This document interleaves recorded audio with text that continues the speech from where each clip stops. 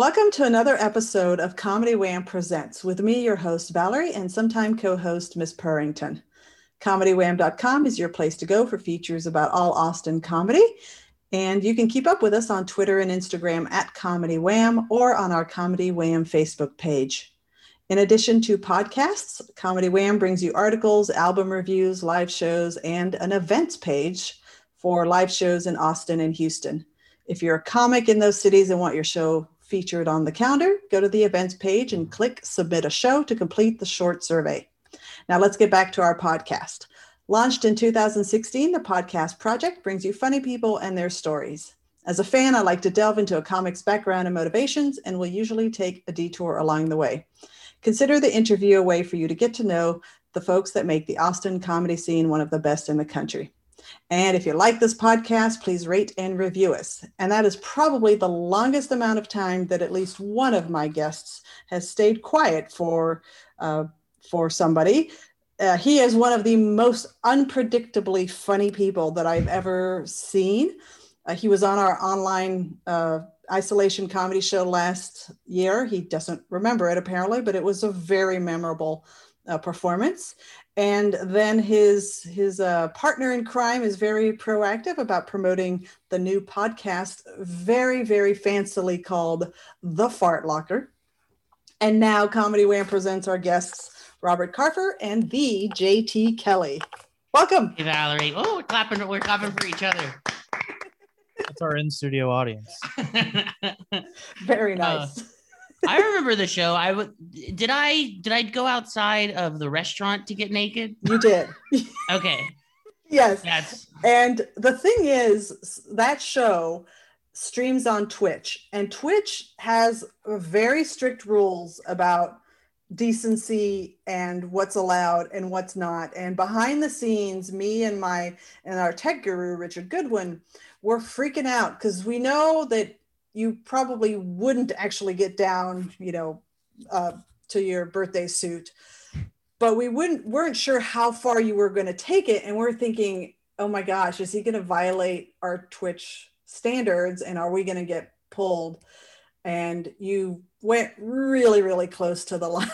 Y'all didn't get in trouble though, right? No, we did not. So the first time I did a Twitch show, it was Joe Toller's show. Oh yeah. And I got him banned for life. Oh. They didn't tell me that there were any rules, and I kept pointing a gun at the camera saying I would kill Pat Dean. Oh, shit. I had just gotten a new pistol, and it happened to be in the room I was in. And I thought, it'd be funny to point this at the camera. And so I'm pointing at the camera going, I'm going to shoot you in it. You mess with me, Pat Dean, I'll kill you. And then the show just stopped. And then we all get a Facebook message, and they're like, yeah, we don't know what happened, but it got banned. And I was like, I really didn't think it was the gun thing. I was like, that's crazy. What could have happened? I have no clue what could have happened. Yeah. That's why every time I've had to introduce JT Kelly, I've always had to say he's the bad boy of Austin comedy. That's his Twitter handle. Yeah, it's more of a disclaimer now. I like to think that I'm the only guy at the dog park strapped up. You know what I mean? I look around the dog park, I go, ain't no one here got a pistol on their hip. I look around, I go, no one here is bagging it. Well, there's only been a few comics that I've interviewed that I had to ask the question, am I getting the character or am I actually going to get the individual? And you are one of those people that I've had to ask the question. And I don't know if this puts you in great company or not, but the other person that I had to do that with was Brendan Walsh. Walsh. Hell yeah. Yeah. So I'm excited about getting the real JT Kelly. Man, my mom always used to say, like, it's okay to be yourself, but you don't need to be all of yourself all the time. That's what she used to tell me. Yeah. That's and smart. I never learned. Yeah.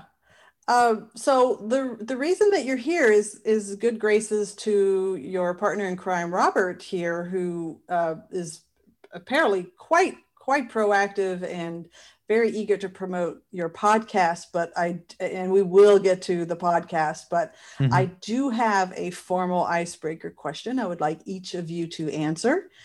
And that is one word to describe your past. Do you want to go first, JT? One word to describe my past. I could think of one for you. What is you do one for me and I'll do one for you. Okay. Jazzercise. Exercise. Man, for you, I was gonna say studious. Studious. Yeah. Yeah. I feel like when I think of your background, I think like professionalism. I think like making goals and setting, like setting goals and accomplishing those goals, Well, I mean, so it makes sense. That makes sense, and also with what I said for Jazzercise, because the first time I met JT, you had a Jazzercise like ripped up T-shirt, Tank top. That shit was Yeah. tight. Yeah. And just it just kind of set the bar for like his style of comedy. It's just like, here's this guy that looks semi-homeless, but like he has a Jazzercise tee, but he obviously doesn't do Jazzercise. And then I do big boy Jazzercise. Yeah. And then like for Studious, like, because we met in 2015 and I was still in college at that time, booking for my college with comedy. And so every time he's just like, hey, you want to hang out? It's like, I'm in Dallas for finals. He's like, oh, you on that big brain shit? I got it. Big brain shit. Very true. So if you're in Dallas and JT, were you in Austin at the time or were you Yes, up ma'am. there? Okay. So how did you connect? It was really through mutual connections, and just like I mentioned, I got a job my sophomore year of college, booking comedy for the campus. Okay. Yeah, a lot of schools will have like an activities board where if it's a good school, students will kind of like lead the programming for it.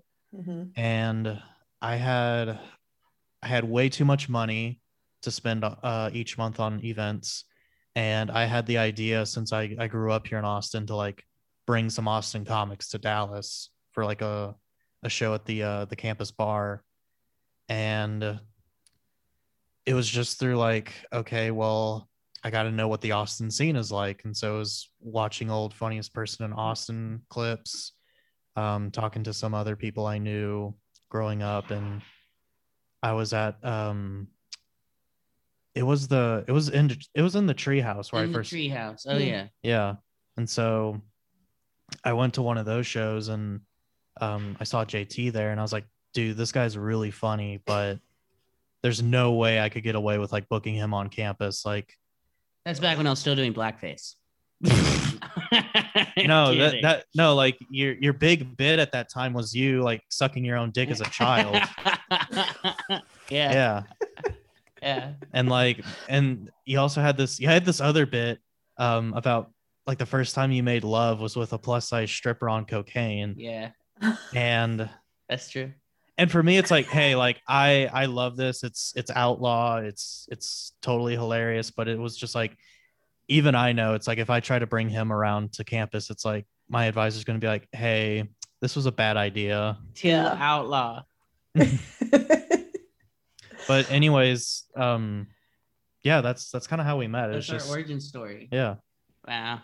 Him being in college and me not being classy enough to go to a college.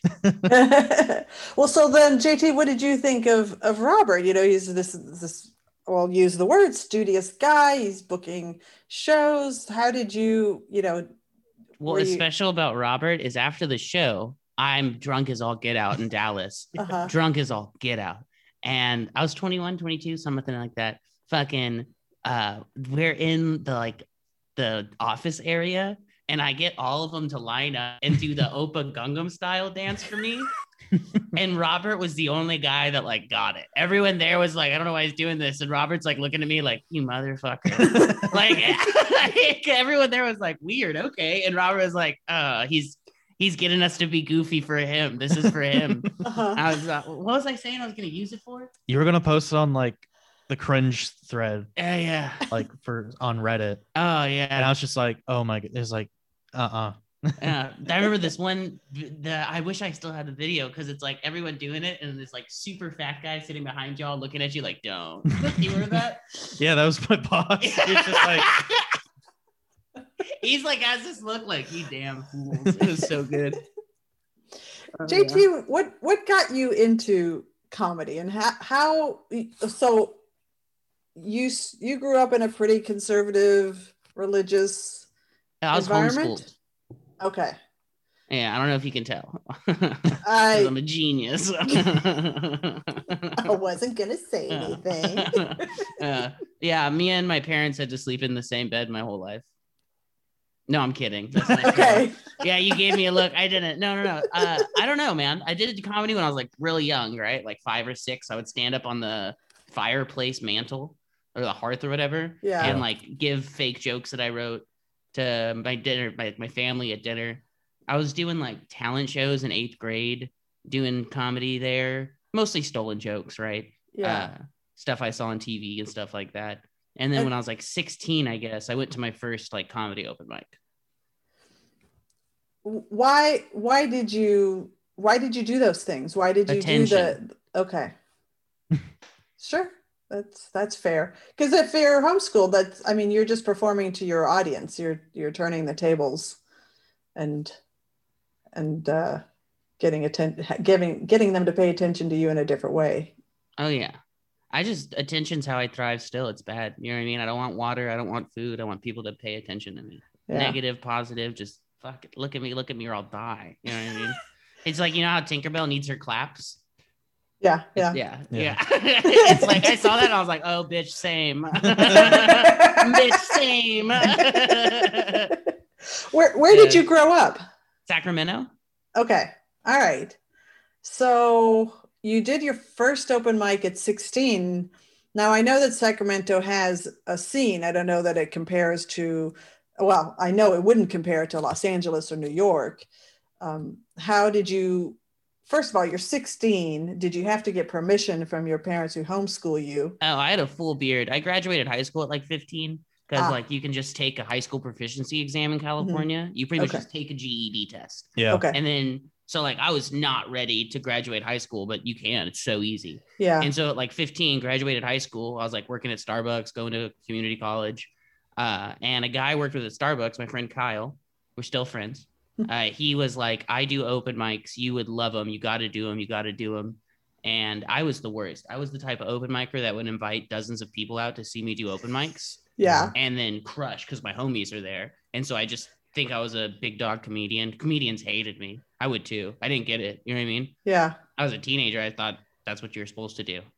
Were you as live wire and kind of unpredictable as you are, what I perceive you to be as a comic? Were you that way those early days? Oh yeah, for sure. I started fucking, drinking then, getting wild then. You know what I mean? Well, I just mean on stage even as an open micer. Like I view you as the type of comic that has never written a joke. Wow.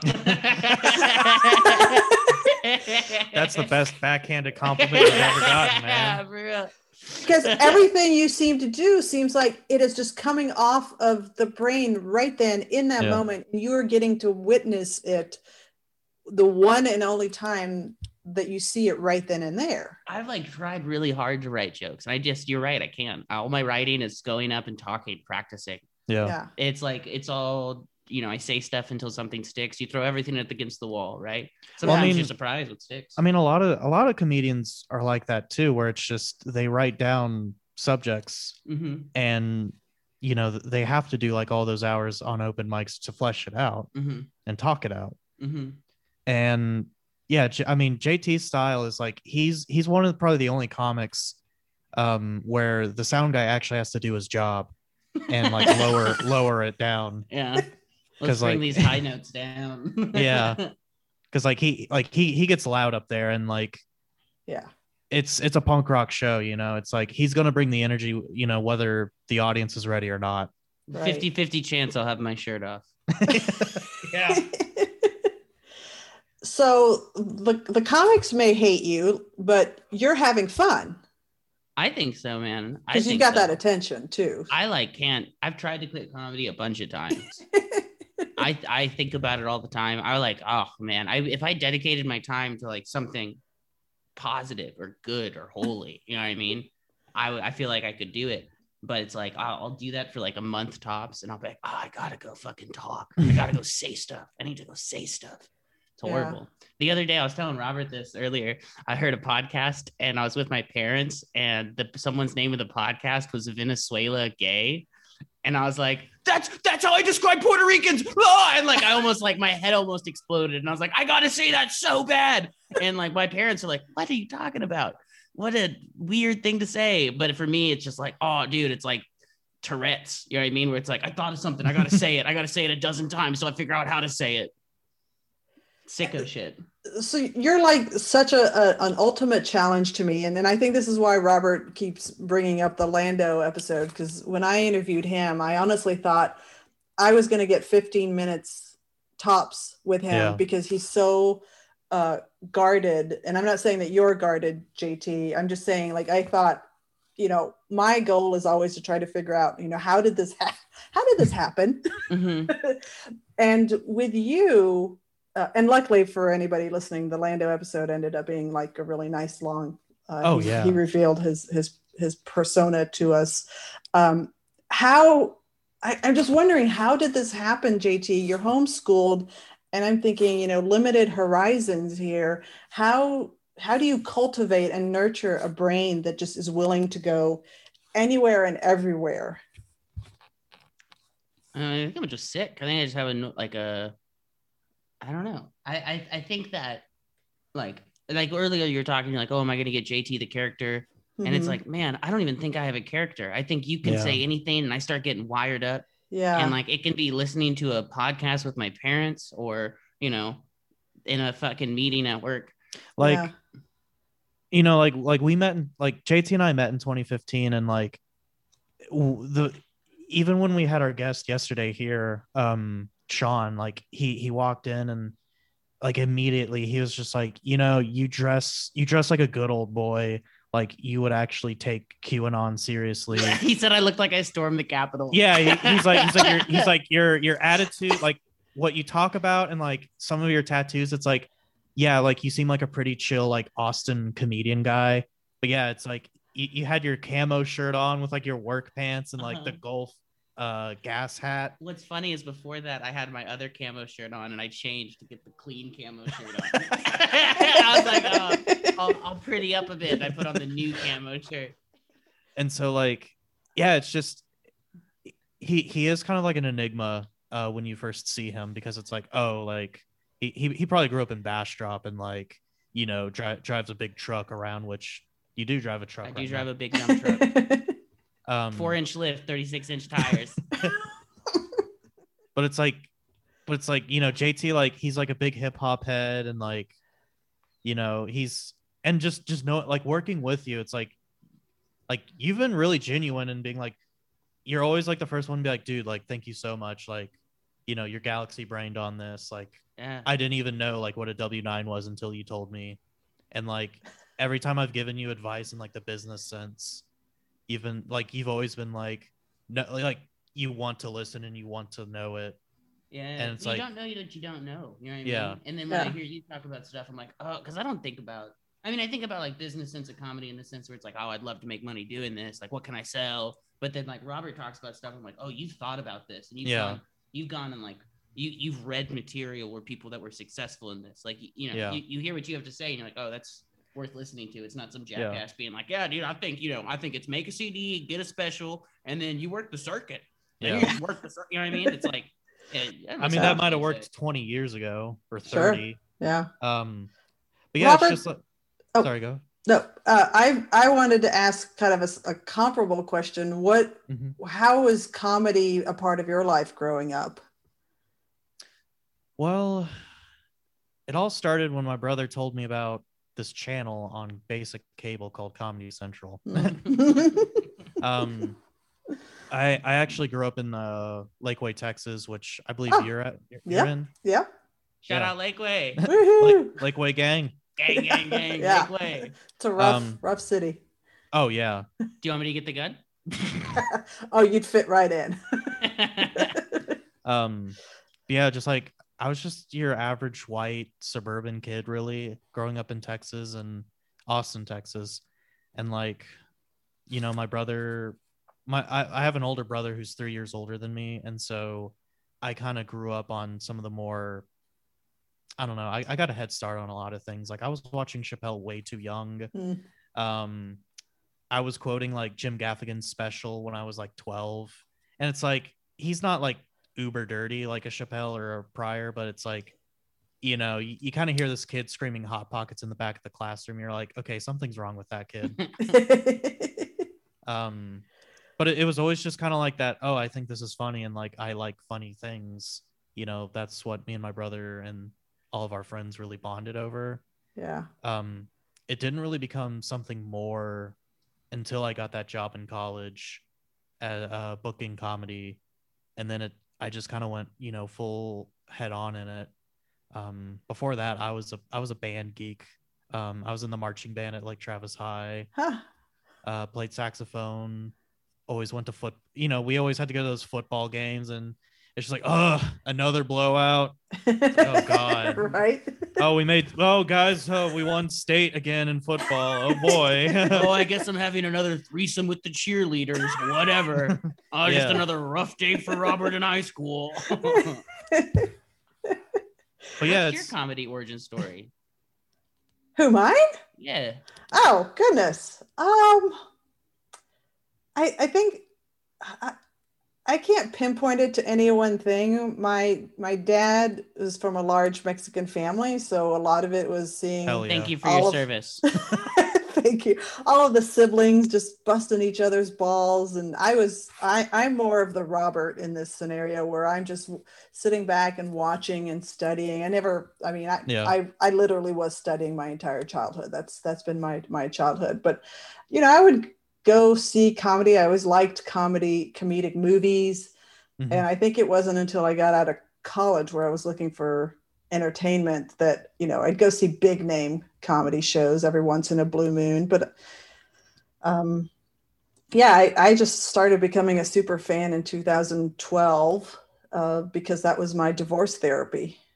So Nice. that was a good time to have some comedy therapy there, because in Austin 2012, fucking 2012, Maggie May, Cubis, Mullen. Yeah. Well, no, like it was also like Barbadoro. the Netflix boom with a lot of their Yeah. specials. Yeah. Which I didn't watch very much of, because I had, you know, I could go to Sure Thing every Saturday night and see people drop in and just watch really great live stuff. And then I just remember when Sure Thing was at that coffee shop? Yeah, I do. Yeah, I do. It's funny. Andrew Murphdog used to host a mic there back when he dated one girl. Good times. Yeah. Yeah. I remember the first time I met Jay Whitecott, and I put his name on the open mic list, and I put Jay Whitecock in my pussy. And I went up to him and I said, "Hey, Jay, I just put your name down. Go check it out." And later that night, I was like, "Did you check out your name?" He was like, "Yeah, I did." I was like, "Yeah, Funny stuff." Robert, did you ever have any interest in being on the stage, or did you realize that what you enjoyed was kind of that behind the scenes production and booking type of role?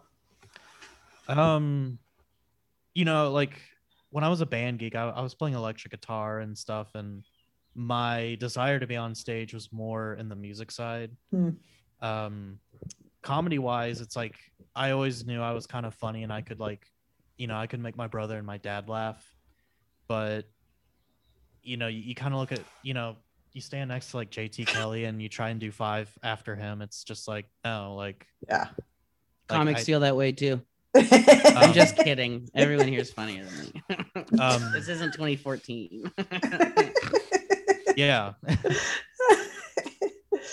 So JT, you're growing up in Sacramento. What gets you to Austin? In 2013, I met my buddy Max, who I actually saw today for the first time in a really long time. He dropped by my house. Nice. I met him at a coffee shop, and he was coming through with his band.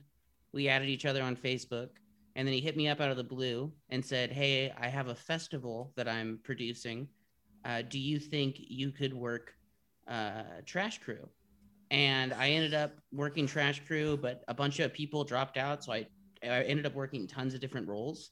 And I just got to know all the people that ran that festival. And then we had a mutual friend that also played music in Austin, and he had just shared a video of me doing stand-up. And so everyone at that company was called Transmission Events at the time. They saw me do stand-up, and they had just met me, and they were like, "If you come to Austin, we'll book you on a fest called Fun Fest, and you can be a bathroom attendant. And so Moving on up. dude, I made so much money bathroom Yeah. attending. It was crazy. It was awesome. And I got linked in with those guys, and it was like, I was like, man, I can move to Austin and in like less than a week be opening for Kyle Kinane. And I was like, I should move to Austin. So I just moved like up and got here. Wow. So no planning, just decided to show up. Yeah, I lived After right the up the street festivals. from where I lived when I first moved here in a living room. I rented a living room out. So your experience with the festivals, but did you have any idea what the comedy scene, like, on the ground was? I had met one comedian because he had dated my friend back home. And I met him. He came to Sacramento to meet her parents or some shit. And so I hit him up on Facebook, and he was like, you should hit up, because he was moving to New York. And he was like, Big I was boy. like, what should I do in Austin? And he was like, hit up Joe Hafke.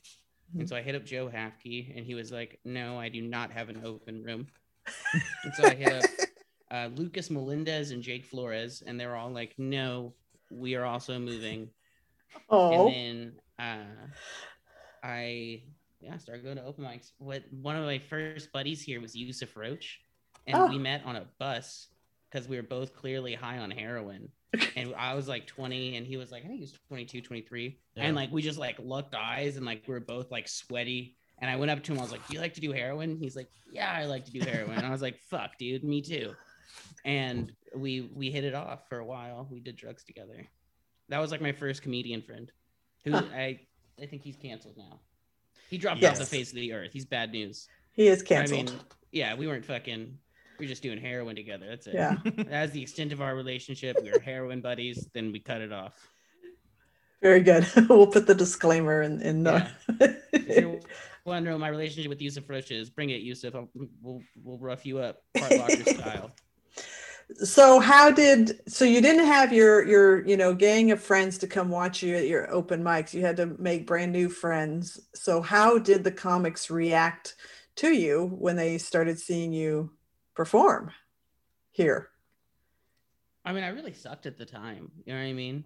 2014, I sucked at comedy, but most people were chill. Like, I pretty quickly became friends with Avery Moore, and she fucking, her comedy changed my life. Like, I was like, you're the most creative person I've ever seen. Like, I was like, I want to be you. I'm still obsessed with Avery Moore's comedy. Every like 4 months, I text her like, you're my favorite comedian I've ever seen. Oh. Like, I was like, oh, that's what I want to be. Because I feel like Avery just is unapologetically herself, and her humor is real and honest. It's goofy, even though how imaginary it is. It's like, oh, I'm just presenting myself and the ideas that I have, and I'm going to filter it, in a way that's going to make you laugh. And I was like, oh, that's what I want to do. Like, you're the best I've ever seen at that, So after I linked up with her, my comedy started changing. I started getting better. People started liking me more. Okay, so how do you adapt what you're doing, which again, going to go back to the trope that, you're inventing something right there on the spot. You're not actually writing anything. How do you adapt what you're doing with what you're seeing her do?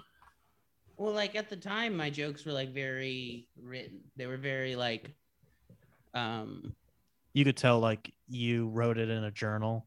100%. Oh, so you did try the writing. Oh yeah, I even had like a moleskin journal I carried around with me. Yeah. Fancy. Do you remember Avery Moore's such a stupid joke? But she had that joke about the dinosaur party. Dude, that is my favorite joke of all time.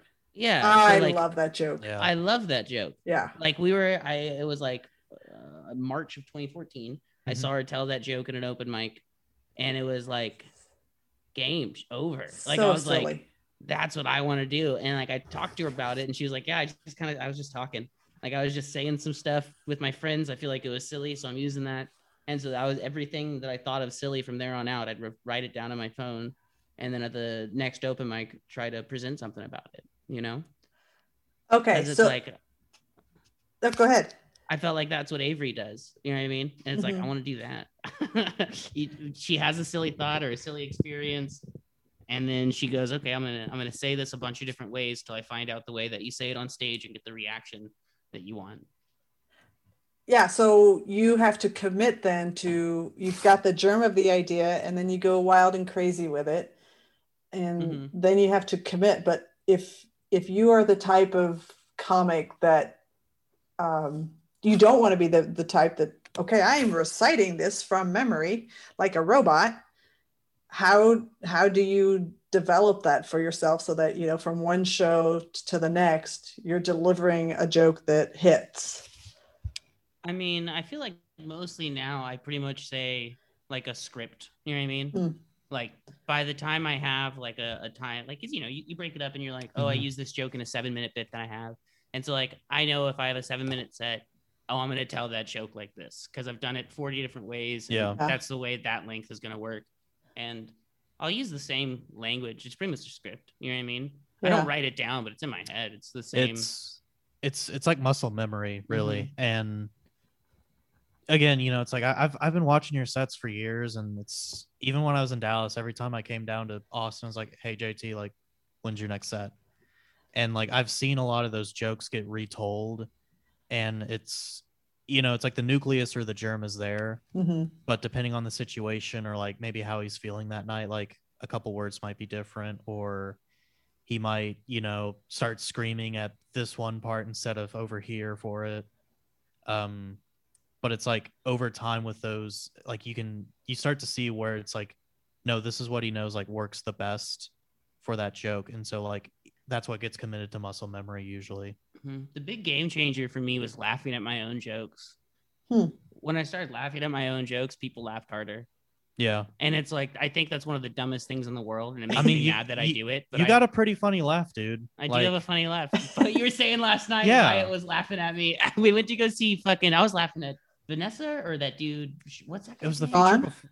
Oh, before. So there's this guy. He's from LA. He won some comedy competition. I think his name was like Sean Ryan Joseph. Oh, Ryan Joseph. Ryan Joseph. He's crazy. Dude, crazy. Fucking hilarious. Yeah. I was dying. I was absolutely. I'm not like I like blue jokes, like dirty jokes. Yeah. But I don't usually like I don't know, the things that I consider offensive, right? It's not what I usually fuck with. That dude was killing me with offensive jokes. Yeah. That dude, I was like, I was masterful. Like choking. Yeah, I was choking. He was so good. But our buddy Wyatt, he was there, and Robert was saying, he was like, yeah, dude, Wyatt was mostly laughing at how hard you laughed.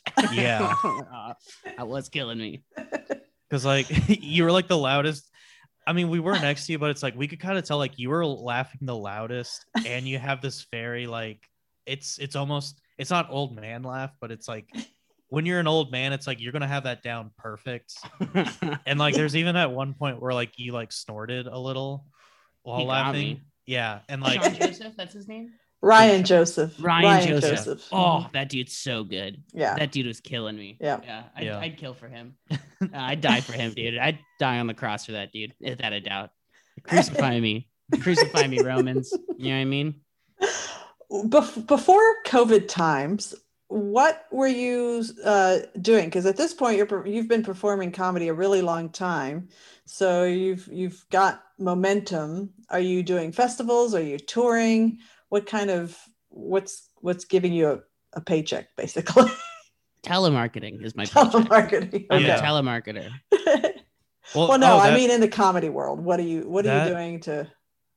Sorry, that brought up a pretty good when you're like pre-COVID, what was paying the checks? Comedy. Kyle.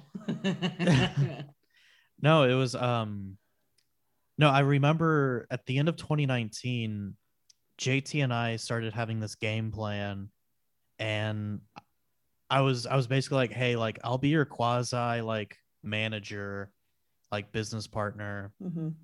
Because like I had been an assistant to another comedy manager, so I was just like, hey, like I can just kind of try the stuff she's doing with her clients with you and see if we can't get you any traction. Because a lot of times JT would be like, yeah, he's like, I'm doing these sets. He's just like, I just don't really know like what's the best thing for my time now. It's like, because you're like, I've been doing it for 10 years, and like, and it's kind of it's always with the artist, it's like not everyone has like the business brain or like the strategy brain. So, I got all lizard brain. Yeah. My brain's full lizard. And so I was just like, okay, well, let's use this research I've been doing for a bunch of comedy festivals around the country and just start submitting you to them, because I was like, you know, that's going to be a great way for you to break into different markets, meet new people, Yep. maybe, you know, potentially, you know, just kind of branch out.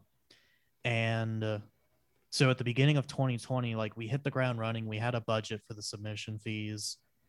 We got a couple, like we even got a couple that were like, yeah, you're in, like, go for it. I was on 3 fests before COVID, right?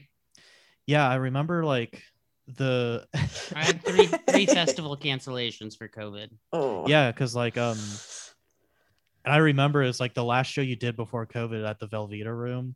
Like your credit was he's you'll see him at the Dallas Comedy Festival later this year. It was in March too.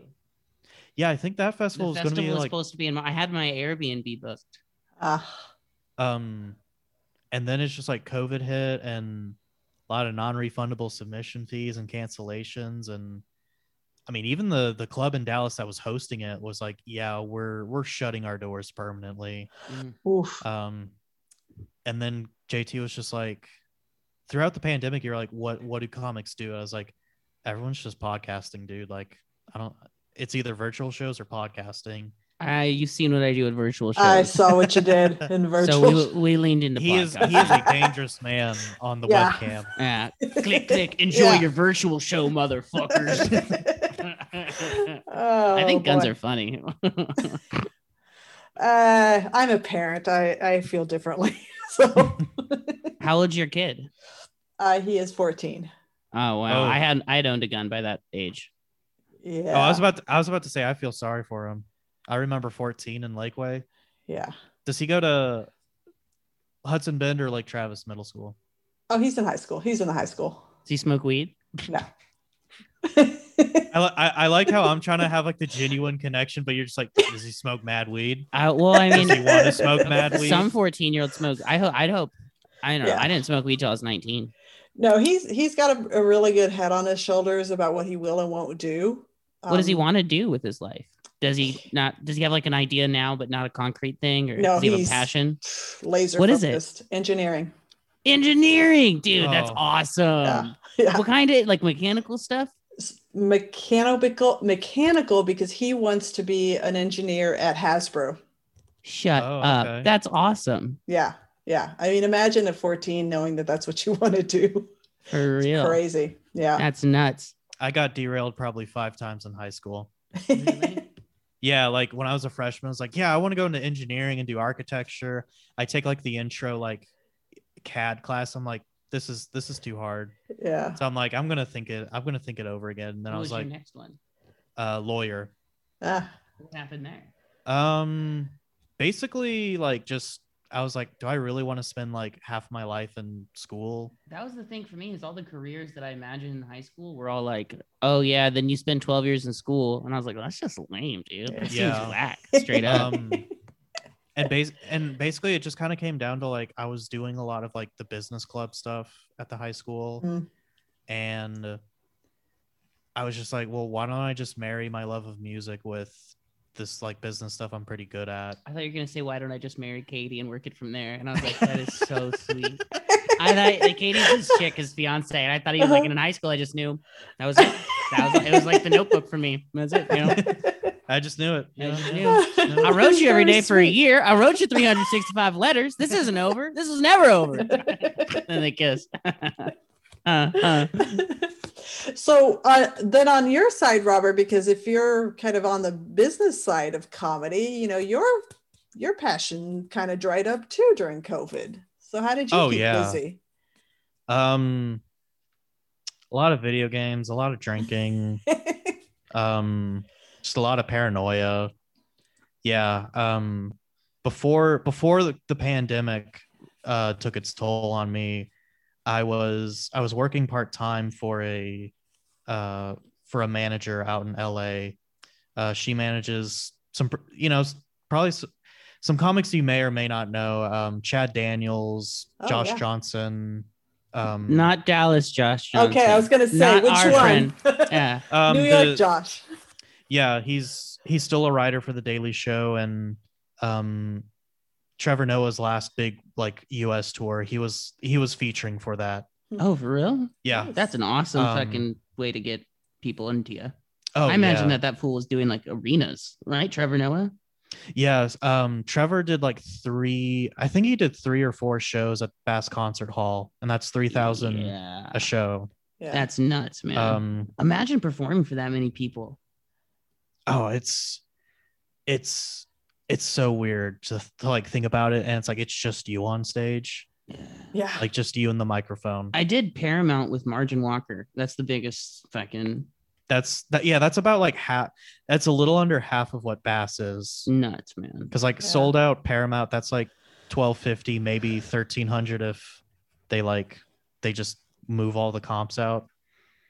But yeah, so I was working as an assistant for Samantha, just doing like advancing and contract work for her, and then I was the programming associate for the Paramount Austin.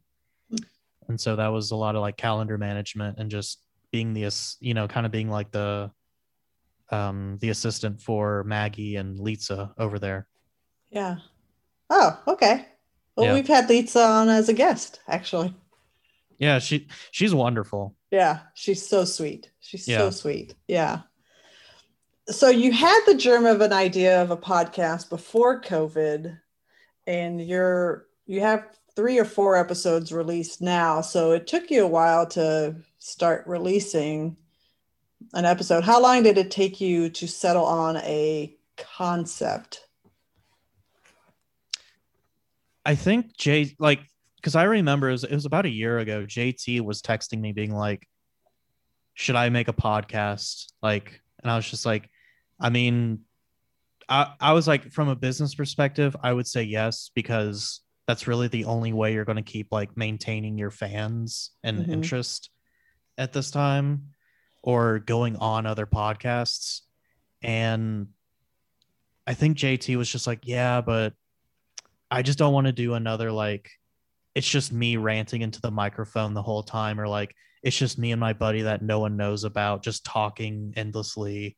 And like I think JT knew. He's like, no, he's like, I want to do something like I would want to listen to personally, because JT's said before, because like I'll always be like, hey, did you hear the new Mark Maron interview? He's like, I don't. He's like, I don't. He's like, if I wanted to hear someone talk, I would just listen to myself. Yeah. Other comedians, I'm like, you should be me. I like listening to me. Yeah.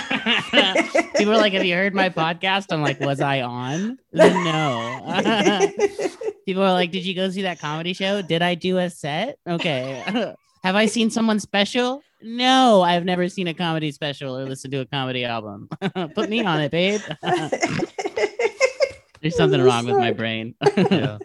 And so it was just a few months, and I was kind of busy with my own life events, and you were busy with yours, and it wasn't until like the beginning of March you were like, hey, I've been doing some mad prank calling to like keep me sane, and like I think like we should start recording them and just like make that kind of like. I started prank calling heavy at the beginning of quarantine when comedy first died, but not to record them, just because it's so funny to me. And when I'd start to tell people about them, they'd be like, oh, like, where is it? Because I talk about it. And so like I'd be like, oh, I called this strip club and they said that I could come in with my iron lung, and they'd give me multiple lap dances on the iron lung at a discount because they can't feel my boner. They said that to me. And people would be like, why did you do that?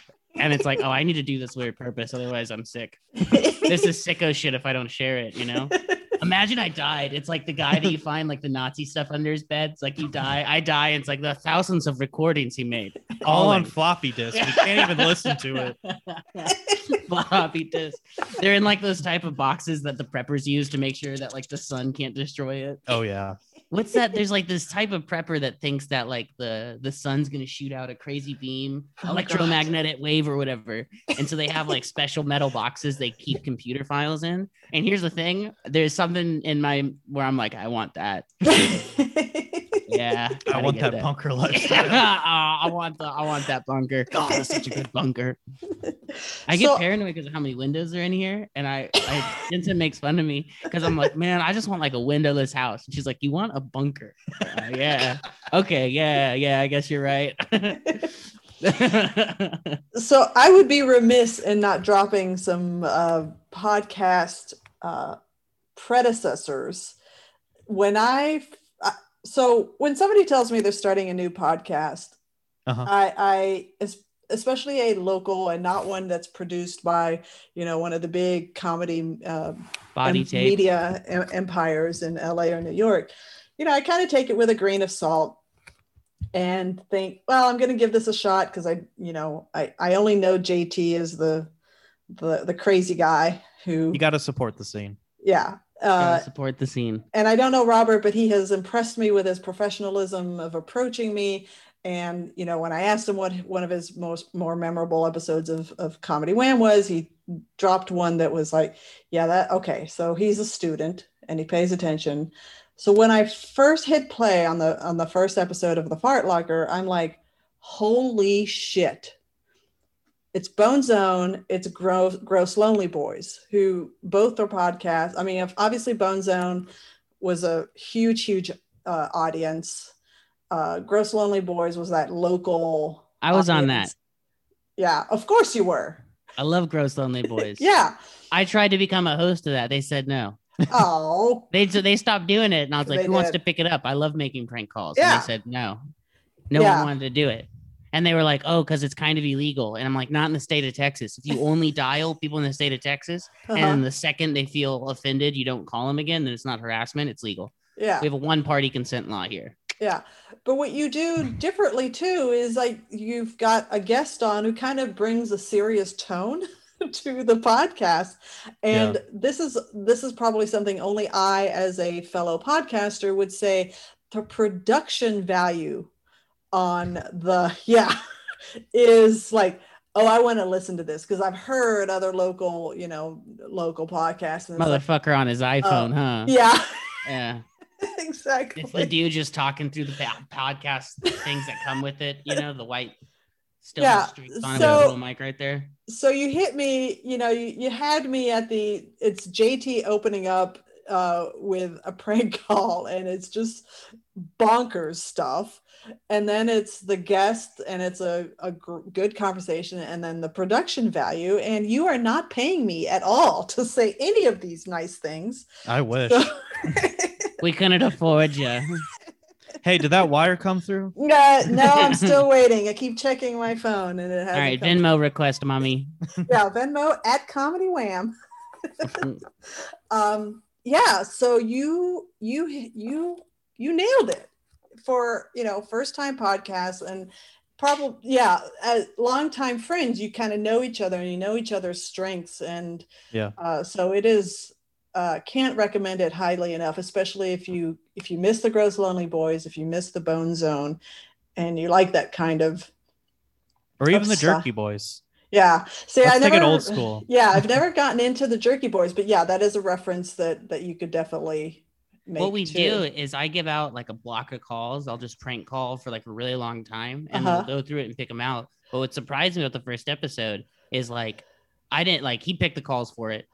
And I would wasn't what I would. Well, I think Mitch, we decided was like that. Let's open with Mitch. That's a 7-minute guy. Yeah. But the stuff that he picks out, I'm like, damn, you have such a good ear. That's not the thing I thought was funny. Like the fucking I can't remember his name, but the they them call where the first time I used that. Oh yeah. Oh my God, that was so good. I kind of overlooked that until I heard it just out of context and not stacked up to a bunch of other bullshit where I was doing the same thing, and I was like, "Oh, that is funnier than I thought." That's good, Robert. Like when I think when I put the trailer together for you, and it's just all the out of context drops. That made me laugh so hard. You were like, I think that's when you really saw the glory of the they them call, because you called this random place in Vidor, Texas, and you were just like, "Yeah, we'll come by, degender the bathrooms, and I didn't catch your name." Like I said, we'll play some protest songs too. Yeah, play some protest songs. I think the magic formula with this style of comedy is like the guy was genuinely nice. Like he was supportive of the concept of degendering, and I think the magic is when you, JT, you're not you're not being mean. You're not trying to, catch him in a gotcha moment. And you're catching a person on the other side who is nice. I mean, I'm sure maybe down the road there'll be one that you would air where clearly the person on the other side was not a nice person, and there'd be some magic to that. But I what I liked is that you're trying to prank him, and the guy is just being a nice guy. Oh, he's so good. And playing along. And that guy was great. My favorite type of Vider call is the Muslim. I was pretending to be like from like the Muslim Brotherhood and stuff like that. And pretty much everyone who like wasn't fucking having it, like the actual racist, they just be like, yeah, why don't you just come on by? And that was like the scariest when people would be like, yeah, why don't you just stop by here? And I'd be like, whoa, oh shit, okay. Yeah, not a problem. Why don't you come on by? All right. No, I won't, bro. Well, a lot of them would be like, what's halal? Yeah, they'd be like, what's halal? I'd be like, oh, it's when we say Allah's name when we cut the throat of the animal. And they'd be like, oh, okay. Hey, you're not that much different than I.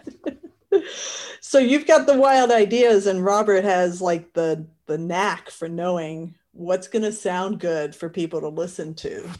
I think he just has an overall good ear for comedy. You know what I mean? I say that because he likes my comedy, obviously. Yeah.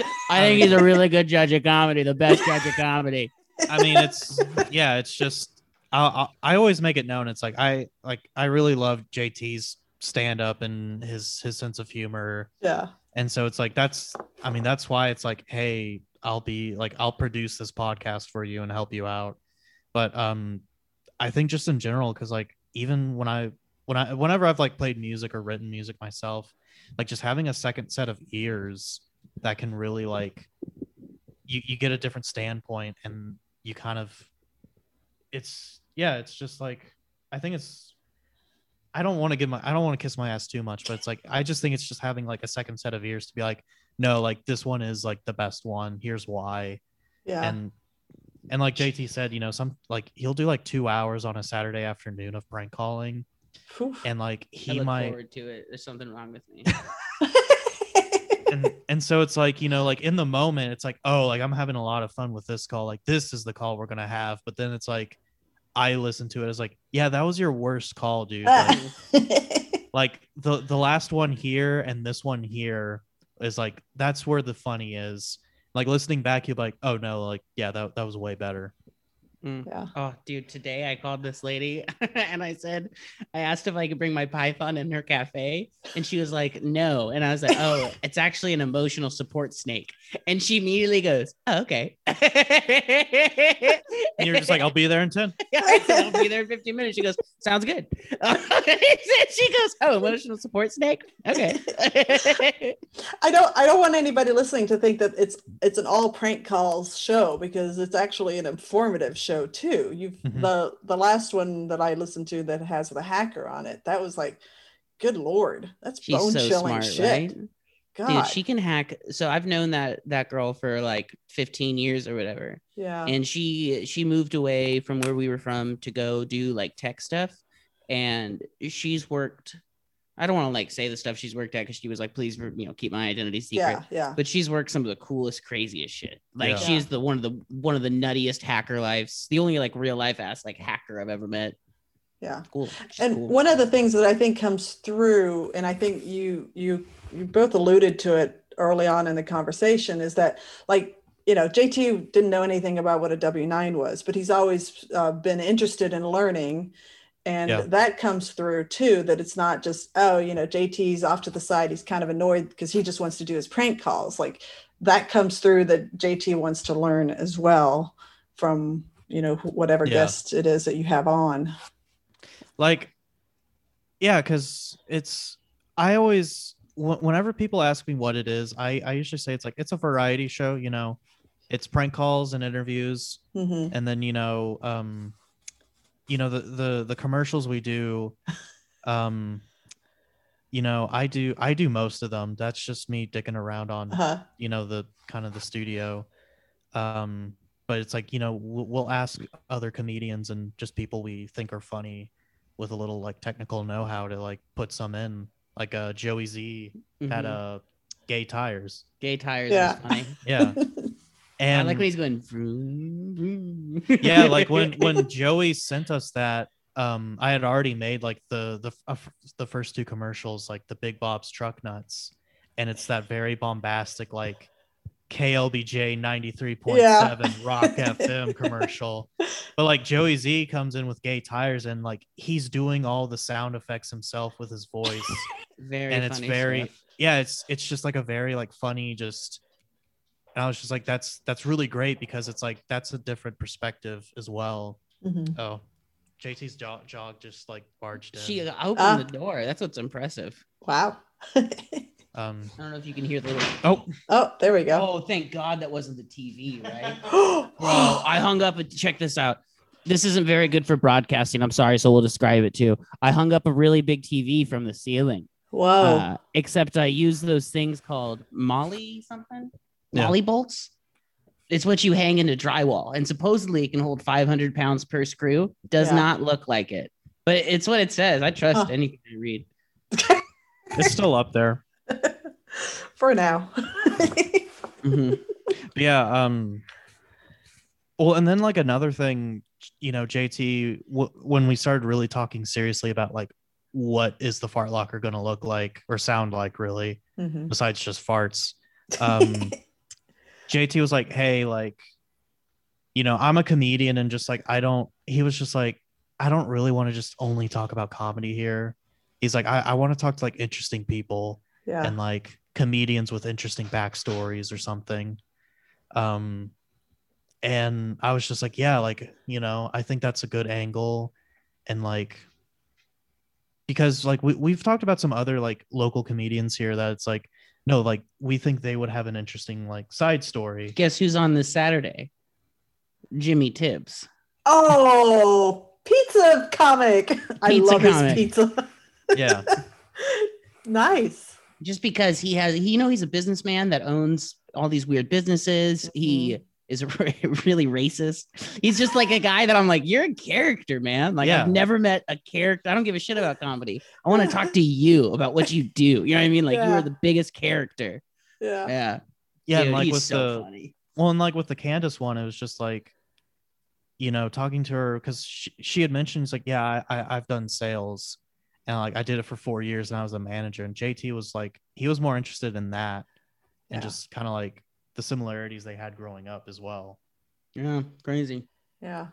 So now that shows are opening back up again, are you excited to go back and be performing on stages or what's? Oh yeah, electric. I have like I've been so excited. I get so excited. I like work myself up. I have to calm myself down by breathing before I go up on stage. No joke. I have to do like because I'm so like it's just been building up. I love doing stand-up. I'm so into it. It's crazy.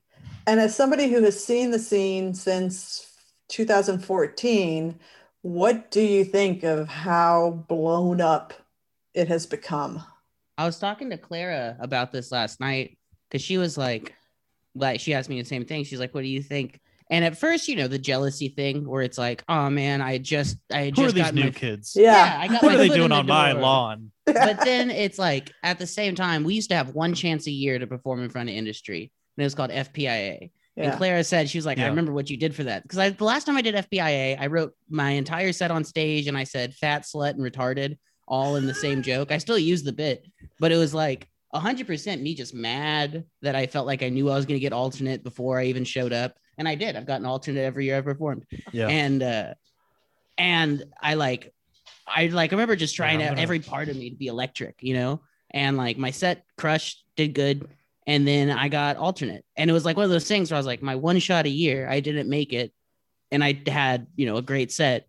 And I was talking to her about that. And I was like, so for me, it's like we have opportunities to perform in front of industry now that isn't through the only outlet. You know what I mean? Mm-hmm. It used to be one time a year, you out of 200 people, 10 of you are going to be able to perform for industry. Yeah. And like, that was it. You know what I mean? And it's like, we pushed it. We did our whole like 6 months previous to FPIA would be talking about FPIA, getting ready for FPIA. And like, it makes you sick. It makes you forget about just being funny and like just doing your thing. And so like, I think the growth is like, I don't know. I know that like a lot of my peers and buddies that have known me a long time probably don't feel this way.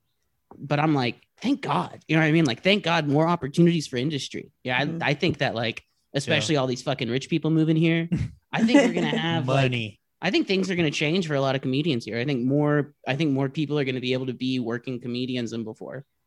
Yeah, I mean the cream rises to the top.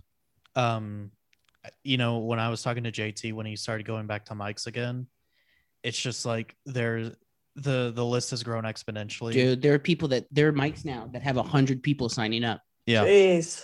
Yeah, that's So- real. 100 fucking open mics. Wow. And like a lot of the people, you know, JT will go up, it's like, hey, like, how long have you been doing comedy? It's like, oh, 6 months. And it's like, so you started in June of 2020? Where have you been It's doing just- comedy? You know, it's Yeah, crazy. where were you doing this? Yeah. Like your mirror? Yeah. Like from I guess from my perspective though, because it's similar to yours, Valerie. It's like we're kind of more of like the infrastructure for the scene here. Mhm.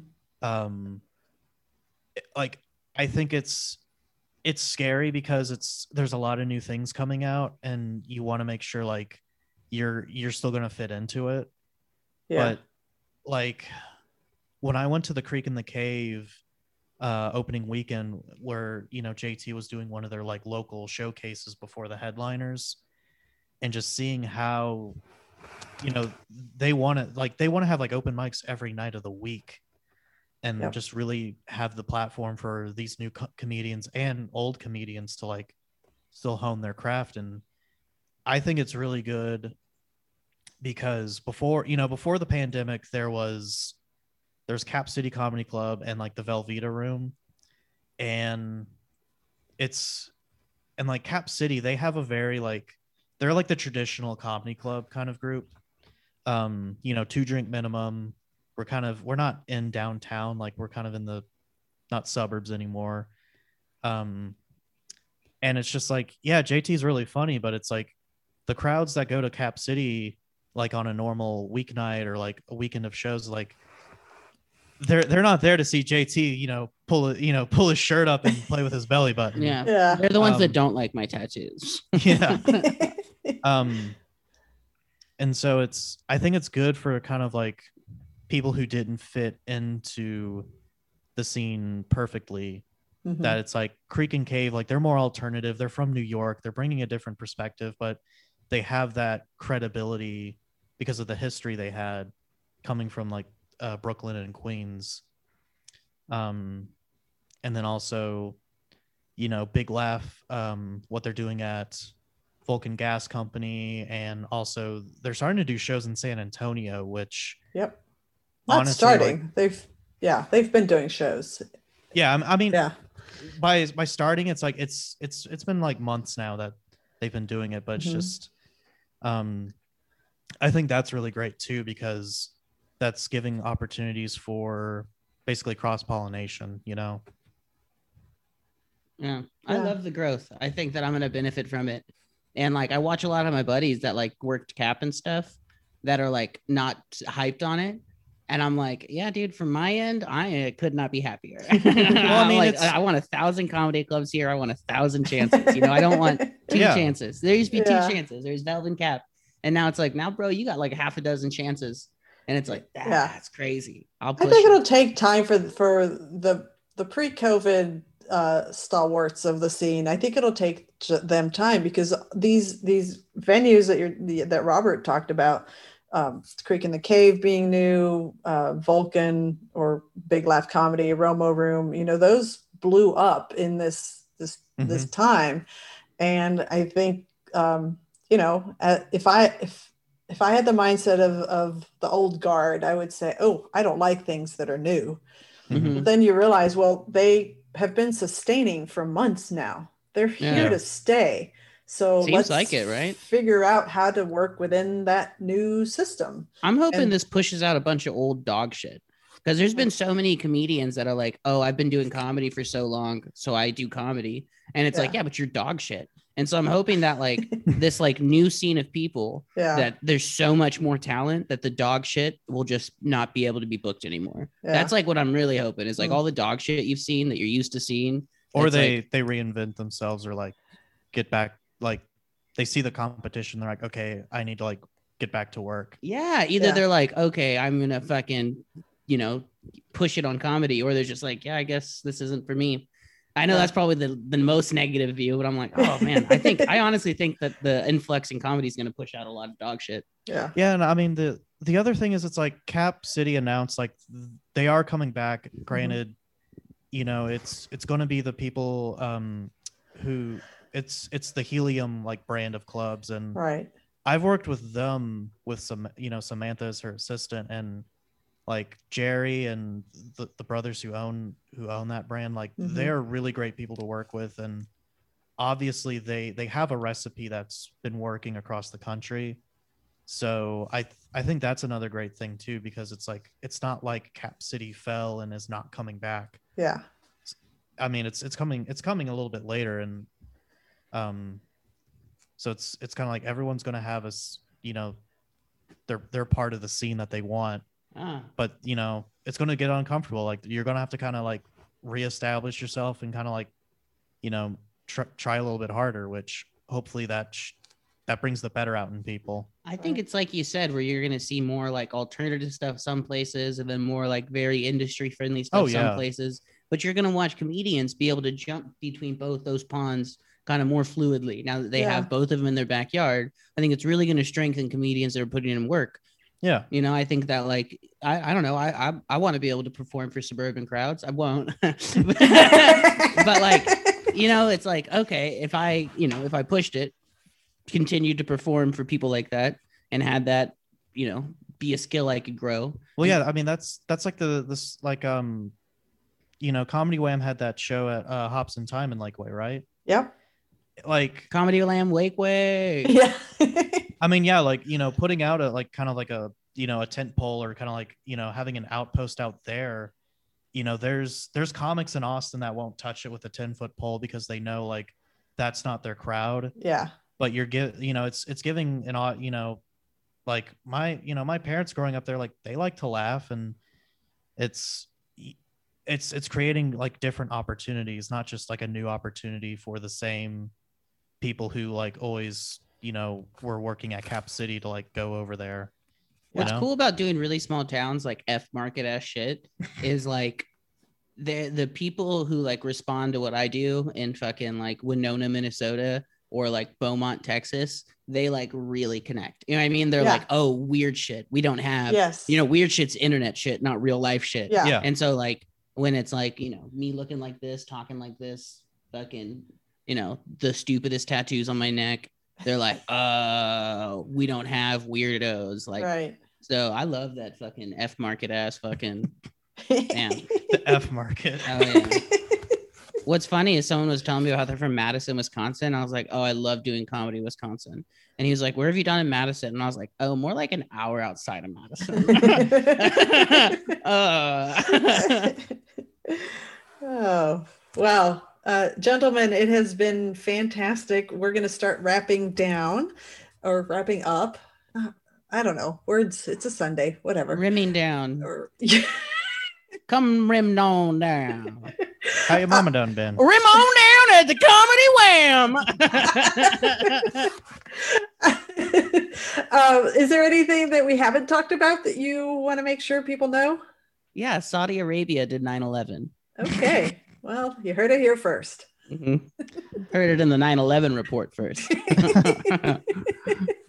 Reaffirmed by your boy coming in at you as the authority on Saudi Arabian war crimes. That's right. That is a side we didn't get to explore, is his deep Saudi Arabian knowledge. Part 2. Robert comes in with his Yemen information. I come in with the Saudi Arabia facts. Yeah, we were publishing a book together. Did we mention that? Huh? No, okay. I guess. Yeah, go ahead. Sorry. I guess we'll just plug where to find the Fart Locker. Kind of put a little bow tie on this. Okay. Well, hang on. Can be found. Yeah, you can go. Hang on. If we will get to the plugs and promos in just a second. I just wanted to make sure, if you had that Saudi Arabian technical knowledge, or you wanted to talk about saxophones, and you could do that before we close up. We do got to get that sax in the lab. I would love to. Yeah. Playing this. I didn't know he played saxophone until last night. I thought he was just a guitar, bass. I'm a man of mystery. Well, speaking of mystery, it is time for your closing question. And if you want to do the swap again, you can. Bring it. One word to describe your future. Marriage. Divorce.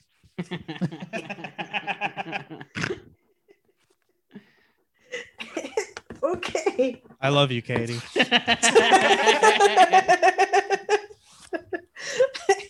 Well, that is a wrap on Comedy Wham Presents Robert Carfer and JT Kelly. Tell us where we can find you on social media, and now give us the full plug on the Fart Locker. My Eating booty, Instagram, taking names. My Twitter is JT Smelly. We have the Fart Locker on Instagram too. Nice. And we'll go add that. The Fart Locker is also on Spotify, and the Fart Locker is on iTunes, and the Fart Locker is on Pandora. Yep. We And- just got approved. Yeah. What Nice. else are we on? Oh, Amazon Music. Yeah, it's like Amazon, Alexa, Deezer. No, not Deezer, Stitcher, and Spotify. Will Spotify pay us if we get enough listens, like we do, like musicians do? I don't know. Okay. I mean, do they really pay you? Yeah, not me. I'll tell you that much. I mean, we gotta get the check from Big Bob first. Big Bob. We gotta get Big Bob's check. All right, very good. Well, we hope you've enjoyed learning about how the Robert Carfer and JT Kelly partnership has gotten to land on comedic genius levels that you Where the heard farts today. are made. Where the farts are made. Can't believe I just said that. Just as much as I have. Unleash your inner. Hey, yeah. Whenever when your son's like, "Oh, what'd you do today, Mom?" and you're like, "I interviewed 2 grown-ass men that have like the podcast for 14-year-old boys." Does he listen to the pod? He will on occasion if a comic entertains him, he'll go seek it out. But usually, no, he has no interest. He's probably not going to hear this one.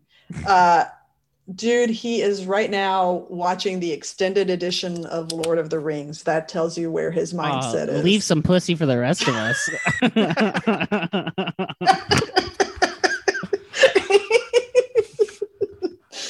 Yeah. This has been Comedy Wham Presents Robert Carfer and JT Kelly. I'm Valerie, and that's been funny. Thank you, Robert and JT. Thank you so much. This was so fun. Yeah. Yes, it was. We should do this just not even for a podcast, just chill sometime like this. Just Zoom meetings.